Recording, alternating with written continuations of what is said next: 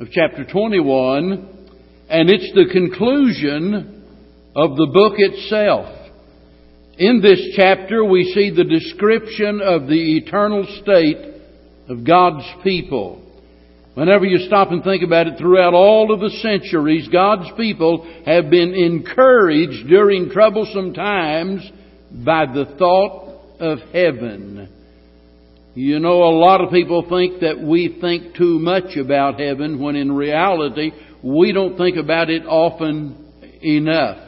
We need to think more about that future estate, and it is the most encouraging thing that I can imagine. And that's why many years ago, at a special time in my life, that I really discovered 2 Corinthians chapter 4 and chapter 5, the last part of chapter 4 and into chapter 5, and it really enables us to deal with whatever we're facing if we understand what it's all about. And I'm going to comment on that in one of the verses here in a little while. Now, in this chapter, there are 3 separate sections, none of them very long.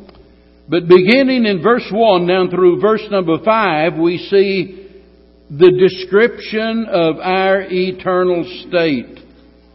And we start with the river in verse number 1. And he showed me a pure river of water of life, clear as crystal, proceeding out of the throne of God and of the Lamb. Now, remember, because the throne of the Lamb is mentioned being inside the city. If you'll look down in verse number 3, it's mentioned as being inside the city. But also remember that the Bible tells us that Christ is going to reign from the throne of his father David in Jerusalem.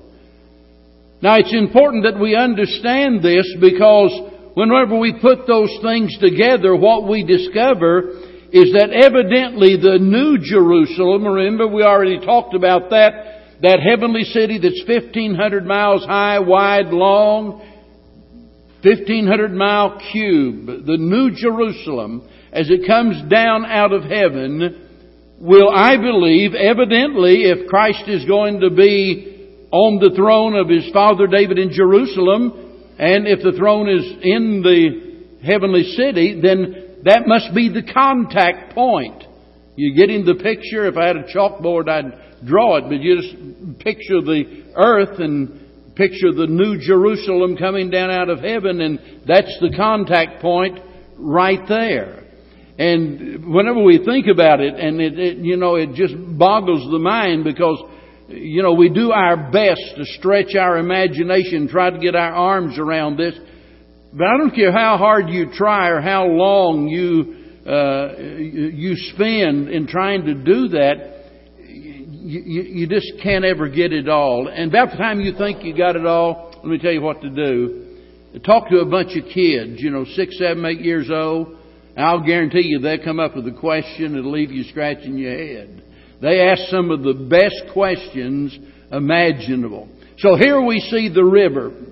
My dad, after he made a profession of faith, and he was as sincere as he could be, and he wanted to know if there would be such a thing as fishing in heaven. I said, well, what makes you think that? And he talked about, you talked about, being a river there. There's water there, so are we going to be able to fish? It kind of tells you how much he enjoyed fishing, and where I got my love for the sport, I guess. But there will be a river there, by the way.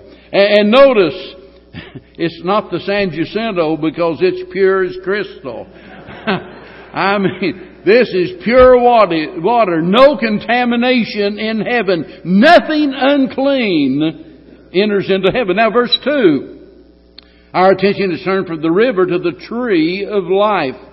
And it says, in the midst of the street of it, and on either side of the river, was there the tree of life, which bare 12 manner of fruits, and yielded her fruit every month, and the leaves of the tree were for the healing of the nation. So evidently, if I understand this right, the tree is going to bear a new crop of fruit each month of the year. And remember, evidently, the 12 tribes of Israel, each one have a gate that they enter through each year, partaking of the leaves, which brings universal healing, as it were. You know, we keep looking for the fountain of life, or, you know, people have. And let me tell you, God's got that covered. God has got that covered. And the leaves are for the healing of the nations. And again, as I said, you know, I try to understand, what is that all about, you know? I don't know. God will explain that whenever we get there. And we don't need to worry ourselves about what we don't understand. It just sure sounds good to me, because we ain't got nothing like that here. Amen? But there'll be the tree of life in heaven. There'll be this pure river in heaven. But notice in verse 3, our attention is turned. Remember, he's still describing our eternal state. And here he speaks about the service of the saints. And there shall be no more curse. Wow, what a day that'll be. But the throne of God and of the Lamb shall be in it. Notice, and His servants shall serve Him. His servants shall serve Him. A lot of people have the idea that, you know, that in heaven it'll be a time of unending idleness. That we'll just sit down by the river of life and dip our feet in the cool water, and we'll sit there for, you know, 1,000,000 years or two and not really do anything. But the fact of the matter is, the Bible teaches that it's going to be a time of constant service unto the Lord. You know, I said this morning, from the day that I got saved, more than anything, I wanted to serve God, doing something. I wanted God to show me, and I wanted to do whatever it was He laid on my heart. I wanted to serve God to this very day. That is the most important, fulfilling thing in all of life, knowing that I'm spending my life, investing my life in things that are of eternal value. But you know, the older you get, and so on and so forth. I got out of the car tonight and I told Bev, I said, I'm going to bring the cane in tonight. And this morning, my knees were hurting and so forth. And I'm not saying that to get your pity or anything, but that's not what I mean, because you've got problems of your own, right? And the reason I bring that up is because we've all got our limitations. And it might be that more than anything, I'll use Bev for example, because most of you have never even heard Bev sing. And you wonder where all of these kids got their singing ability. Well, they got it from her. You already knew they didn't get any of it from me, because she is an excellent singer, and she would love to sing in the choir. And she would love to sing special music. She'd love to sing with her girls and so forth. But because of the fibromyalgia and her health problems, and the muscles tighten up in her throat, and she just can't do it. So we've got all of these limitations here.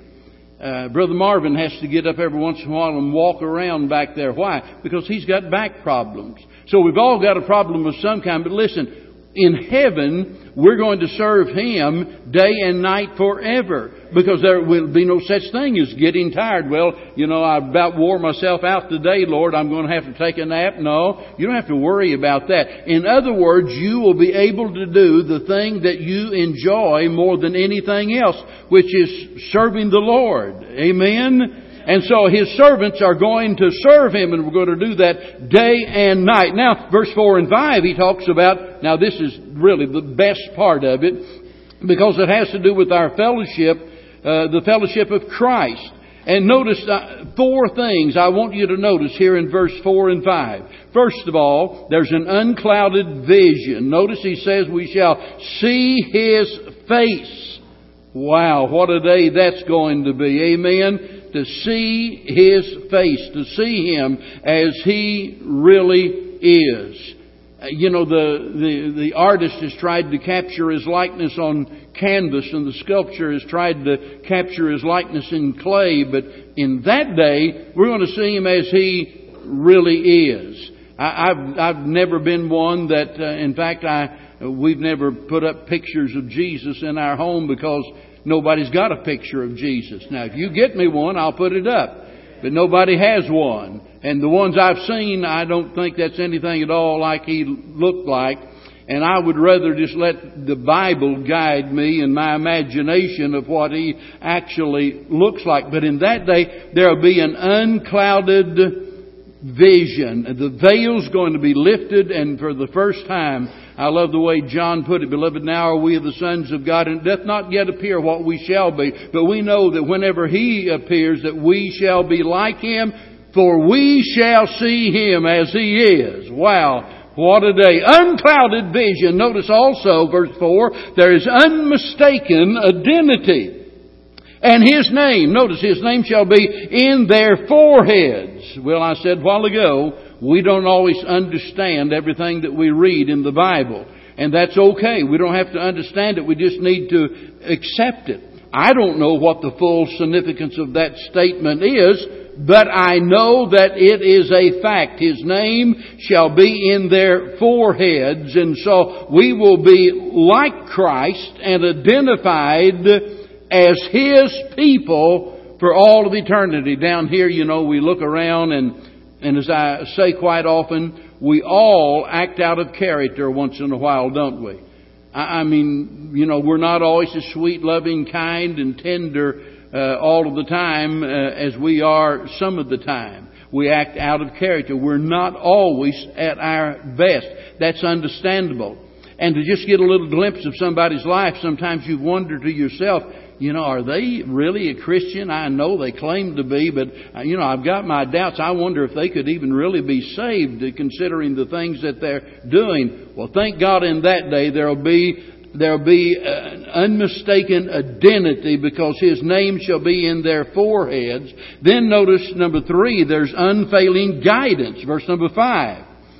It says that He giveth them light.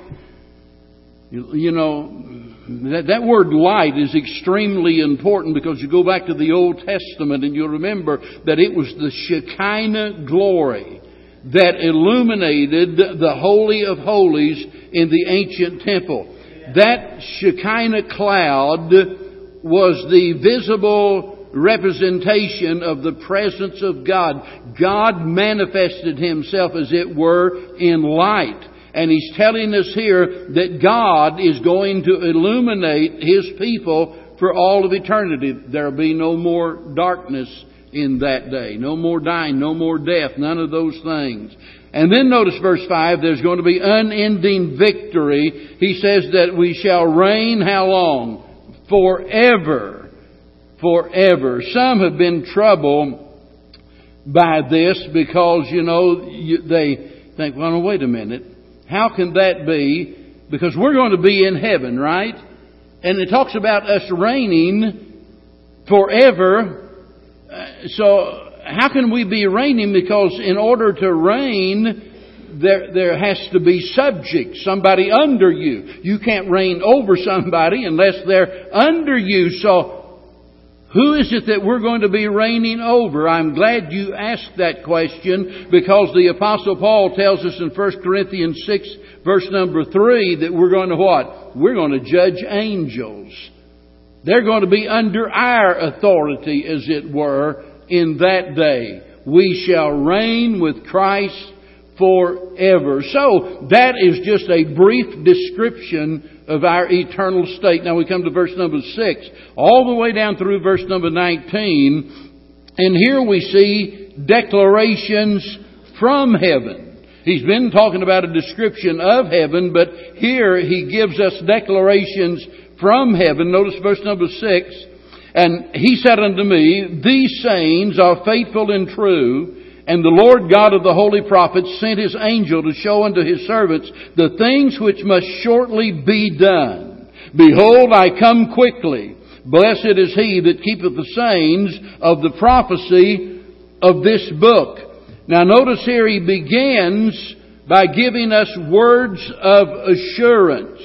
In other words, He wants us to understand that our hopes and our dreams are based upon the promises of God. It's not that we just pull these things out of the air, as though somebody says, well, I've got a lot of faith. I just believe everything's going to turn out all right. Well, that's well and good, but positive thinking is far different than biblical faith. Because biblical faith is based upon what God has said. It's your confidence in what God has said. So our hopes are based upon God's promises. And they're described here in verse number 6 as what? Faithful and true. He is faithful and true. You can depend upon Him. He never lies to you. He never deceives you. When God says something, mark it down. That's the way it's going to be. But look also verse 7 here.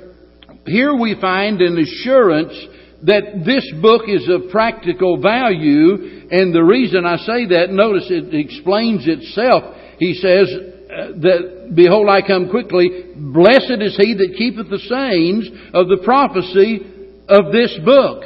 And that word blessed tells us there is a blessing in us keeping the Word of God. You go all the way back to the very first Psalm, and here we find, blessed is the man. Listen to what he says. Blessed is the man that walketh not in the counsel of the ungodly, nor standeth in the way of sinners, nor sitteth in the seat of the scornful. But his delight is in the law of the Lord, and in his law doth he meditate day and night. And he shall be like a tree planted with the rivers of water, that bringeth forth his fruit in his season, and his leaf also shall not wither. And whatsoever he doeth shall prosper. Remember when we started out there in chapter number 1 of Revelation, he told us at the very beginning that there is a blessing to be found in this book. Look at verse 3. Blessed is he that readeth, and they that hear the words of this prophecy, and keep those things which are written therein, for the time is at hand. Don't you believe these people that tell you that there's no need to study the book of Revelation because it is so mystical, it is, so far out there, so symbolic that we can't really understand it, and so there's no need in wasting time even trying to study it. The Bible itself tells us there is a blessing in this book, and I hope that you've discovered something of that as we've gone on this journey. So he gives the words of assurance. Now let's go back to our chapter of consideration and look at verse 8 and 9. Because having given us the word of assurance, he gives us a word of rebuke. He says, And I, John, saw these things and heard them. And when I had heard and seen, I fell down to worship before the feet of the angel which showed me these things.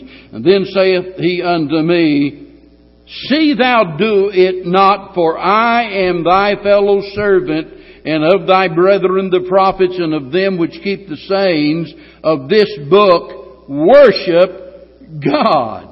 So here we see a reminder. Now you've got to put yourself in John's shoes and just imagine how he must have felt when God is unfolding all of this, when God is revealing this. And by the way, John had never been to a Bible study class and studied the book of Revelation because it didn't exist. He's getting it. This is all firsthand. And can you imagine what a revelation this was to John? And it would only be natural when you see something like that to just fall down at the feet of the messenger, right?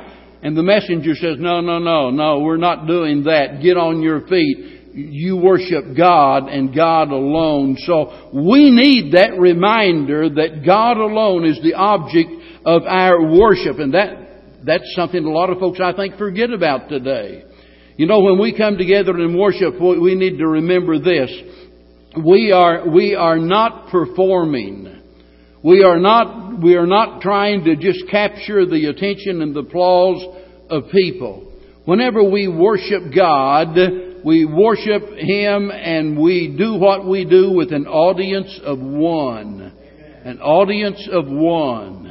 And if we could blot out of our mind, what's going on around us and just focus on nothing but God, it'd make a big difference. And so here is that word of rebuke, that God alone is to be worshipped. But then there comes a word of instruction, verse 10 and 11. and 12. And here's the instruction. First of all, the book is not to be sealed. And He saith unto me, seal not the sayings of the prophecy of this book, for the time is at hand. Now that proves that this book has never been a closed book. And there are those that, that have said that. It's a closed book. You can't understand it. No need in even going there. It's never been a closed book. It's not sealed. And notice how that he mentions in verse number 11 the permanent character of present choices. He says, and he that is unjust, let him be unjust still. And he that is filthy, let him be filthy still. And he that is righteous, let him be righteous still. And he that is holy, let him be holy still. Boy, I'll tell you, that ought to cause a lot of people to be careful about their decisions. You remember whenever the rich man died and he went to hell and lifted up his eyes, and what did he want? A drop of water, right? In other words, he was craving what he had been craving even here on earth. And the fact of the matter is he's still craving that today. I believe with all of my heart that whenever we die without Christ and go to hell, those lusts, those appetites, those cravings that we had here will be retained while we're there. That's what he's saying. He that's unjust, let him be unjust still. He that's filthy, let him be filthy still. And can you imagine someone that is a druggie dying and going to hell without Christ and never finding relief from the agony of their withdrawals for all of eternity? Now verse number 12, rewards will be proportionate. Notice what he says, and behold, I come quickly, and my reward is with me, to give every man, now notice, according as his work shall be. So what we do here determines what we have there. And so many people have the idea, well, I've been saved, I'm going to heaven, I don't need to worry about it, so what difference does it make how I live here? Why is it so important that I go to church and read my Bible and do this and do that?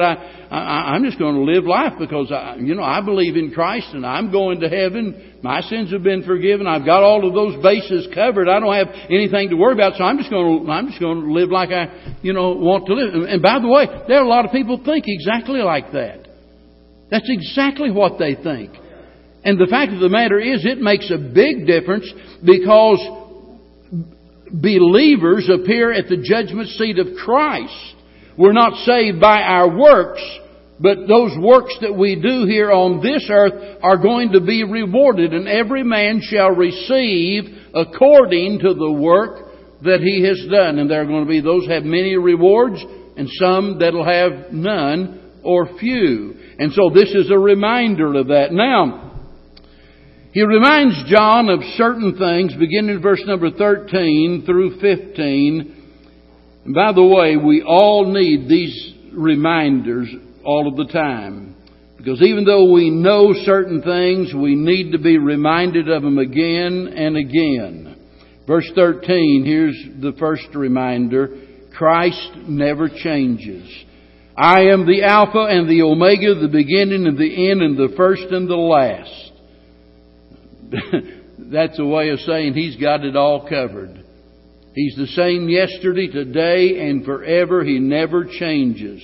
The second reminder is verse 14, and that is that our obedience will be rewarded. Blessed are they that do His commandments, that they might have right to the tree of life and may enter in through the gates of the city. Now, automatically there are those that are going to look at that and they're going to say, well, that sure looks like it's teaching salvation by works, but it's not doing that at all. It simply speaks about the blessings associated with having obeyed God. There are blessings associated with obedience to God.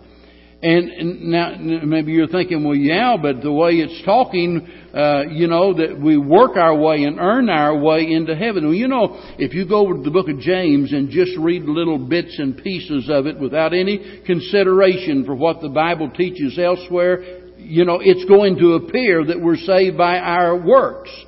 In fact, would you believe the Bible says exactly that, The Bible tells us that, we're justified, we're saved by our works. But you've got to keep that in the context, and you've got to look at the big picture. And certainly we are justified by our works in the sight of man. But you're not justified in the sight of God by your works. But listen, remember James says that faith without works is what? It's dead. It's no good. It's useless. That tells me that although we're not saved by our works, we're saved by faith, by grace, through faith. But the faith that saves us is the kind of faith that will cause us to obey God and to work for God. And so, somebody says, well, oh yeah, I become a Christian way back when, but I've just never cared anything about serving God. Well, there's some good reason to be suspicious of that, because there ought to be evidence, you see. Now, let's go on. We come to verse number 16 and 17. And here we see the extension of a great invitation. Listen to what he says. I, Jesus, have sent mine angel, that is my messenger, to testify unto you these things in the churches. I am the root and the offspring of David, and the bright and the morning star. And the Spirit and the bride say, Come. And let him that heareth say, Come. And let him that is athirst come. And whosoever will, let him take of the water of life freely.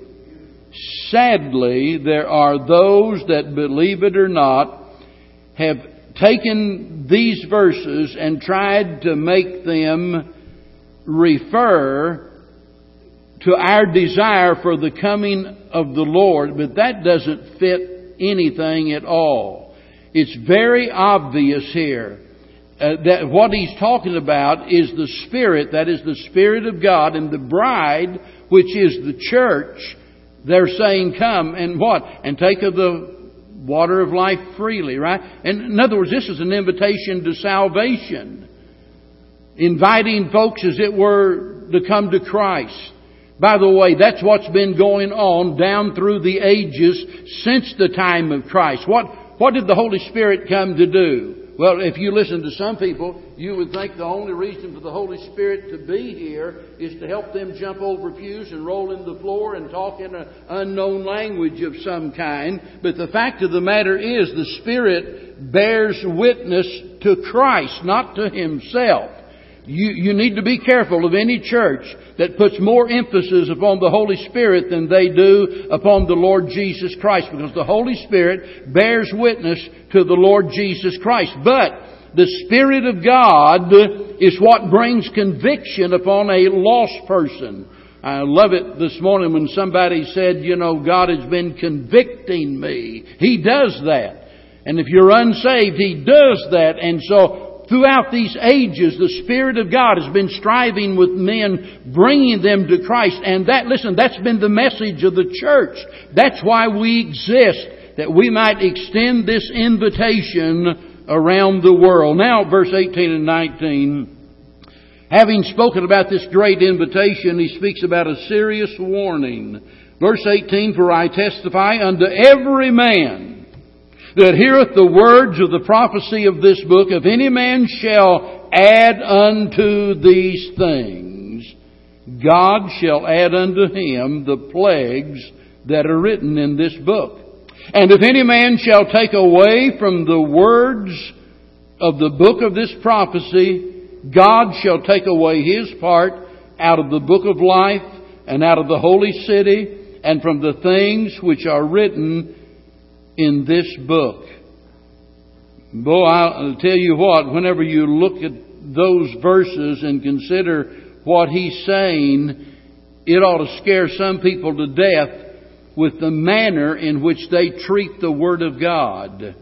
And there's so many people to this very day that do not understand it. And as a pastor, sometimes I feel like that every week I need to talk about, how we got the Word of God. And I need to affirm why it is we believe in the King James Version of the Bible being the most accurate. And yet I know I can't do that every week. There's so many things that have to be dealt with. There's no way that I can do that. But the fact of the matter is, we've got a whole generation of people that have no clue as to the danger in tampering with God's Word. I mean, that's scary business when God doesn't make any idle threats. When God says He's going to do something, that's exactly what He does. And it matters. We dare not take away from it. We dare not add to it. And by the way, and we're not going to elaborate tonight, we'll talk about it some other time, this does not mean that you lose your salvation. That's not what He's talking about at all. And you'll have to wait till another day for an explanation of that. But we have eternal life. We never lose that. But God certainly deals with those that tamper with His Word. Now, lastly, verse 20, the last part of verse 20. Well, look at the first part of it first, because here's a glorious promise. And that is, He says, surely I come quickly. That means it's, number one, sure, that it's certain He's coming. And second, it's sudden. I'll come quickly. And so when He comes, there's not going to be any time to prepare. Like the song said, the King is coming, the King is coming. And He is. He's coming, and there's no way that we can wait and suddenly prepare at the last minute. That's the glorious promise. Now, all of that being said, now we see John expressing his desire. The desire of John. Look in verse 20, the second half of it. Notice he says here, he that testifieth these things saith, surely I come quickly. But notice, John said, even so come Lord Jesus. There's something very important about this I want you to notice. John was not looking for the tribulation period. Notice, he's praying here, even so come Lord Jesus. It's pretty clear to me that John believed in the pre-tribulation rapture. We talked about that in a different message. That makes it clear. He didn't say, man, I wish the tribulation would hurry up and get here so we can get beyond that so the Lord could come. No, he believed that Christ should come at that moment, any moment. Even so, come quickly, Lord Jesus. And I'm glad that that is our blessed hope, that He is coming. It's going to be sudden. And notice how he closes, and that is with a prayer for the saints. Notice, the grace of our Lord Jesus Christ be with you all. Amen. What better way could there be to end this book? This is the final benediction of the Bible, and it is an expression of John's desire for what? For the grace of God to be upon his readers, and that gets to the very root of man's needs. That is the grace of God. I often say, in fact, just this last week, in responding to someone's needs, and I mentioned the fact that it was my prayer that they would find God's grace sufficient. And that's the only thing that'll get us through the kind of stuff that we've got to go through. And God promised Paul, my grace is sufficient for you. All of us face difficult times and serious problems and needs and things that we can't handle on our own. But the grace of God never ever fails. God's able to do exceedingly abundant above all we could ever ask or think. And I'm so glad that God's grace is there. Because listen, even though I've been saved all of these years, been preaching all of these years, maybe somebody's thinking, well, I tell you, boy, somebody like Brother and Mrs. Stone, been faithful to God all of these years, they deserve a break. No, you got it all wrong. We don't deserve anything. You don't deserve anything. You can never do enough on this earth to deserve anything. And that's where we get all confused, because the very minute we start thinking that we deserve something, the very minute you start thinking like that, when the bottom falls out, you know what you're going to do? You're going to get bitter and cantankerous. You're going to be discontent with life because this isn't fair. Well, who said it was supposed to be fair? Where did you ever get that idea? It's not fair, folks. In that sense, it's all by the grace of God. Every good and perfect gift comes from what? The Father above. Aren't you glad for the grace of God? And it ought to be our prayer that God would bestow that grace upon our brothers and sisters in Christ. Well, I have no earthly idea what God might be saying to someone here tonight. I happened to, this afternoon, just got on Facebook for just a little bit and just a little bit of time and just started looking at some comments about the service this morning and started hitting the like button, of course. And it was thrilling and exciting to see how some people felt about what God has done. And so I'm so glad for what God has done. But look, it was all what? Unexpected. Nothing was scripted, that's for sure. You don't plan a service like that. You know, well, we're going to plan next week, we're going to have even a better one. No. It's not about what we do, it's what God does with us, not what we do for Him. So, tonight, God might be right on the verge of doing something that we never even thought that He would do. And I'm going to give you the opportunity, if He's working that way in your life, to let that be known as we stand together, and we're going to sing a verse of invitation. And while we sing, if God's speaking to your heart, maybe you just want to come and pray, or sit there and pray, or stand there and pray, whatever. If you need to do business with God, tonight would be a great time to do just that. Father, we pray tonight You'll bless us, not because we deserve anything, but Lord, because we desperately need what only You can provide. And so we pray Your blessings upon each and every one, every family represented here tonight. Have Your will and Your way in our lives. And may we so live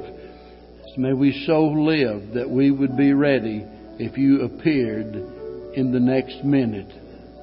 And hear You say, well done, thou good and faithful servant. For we ask it in Jesus' name. Amen. While we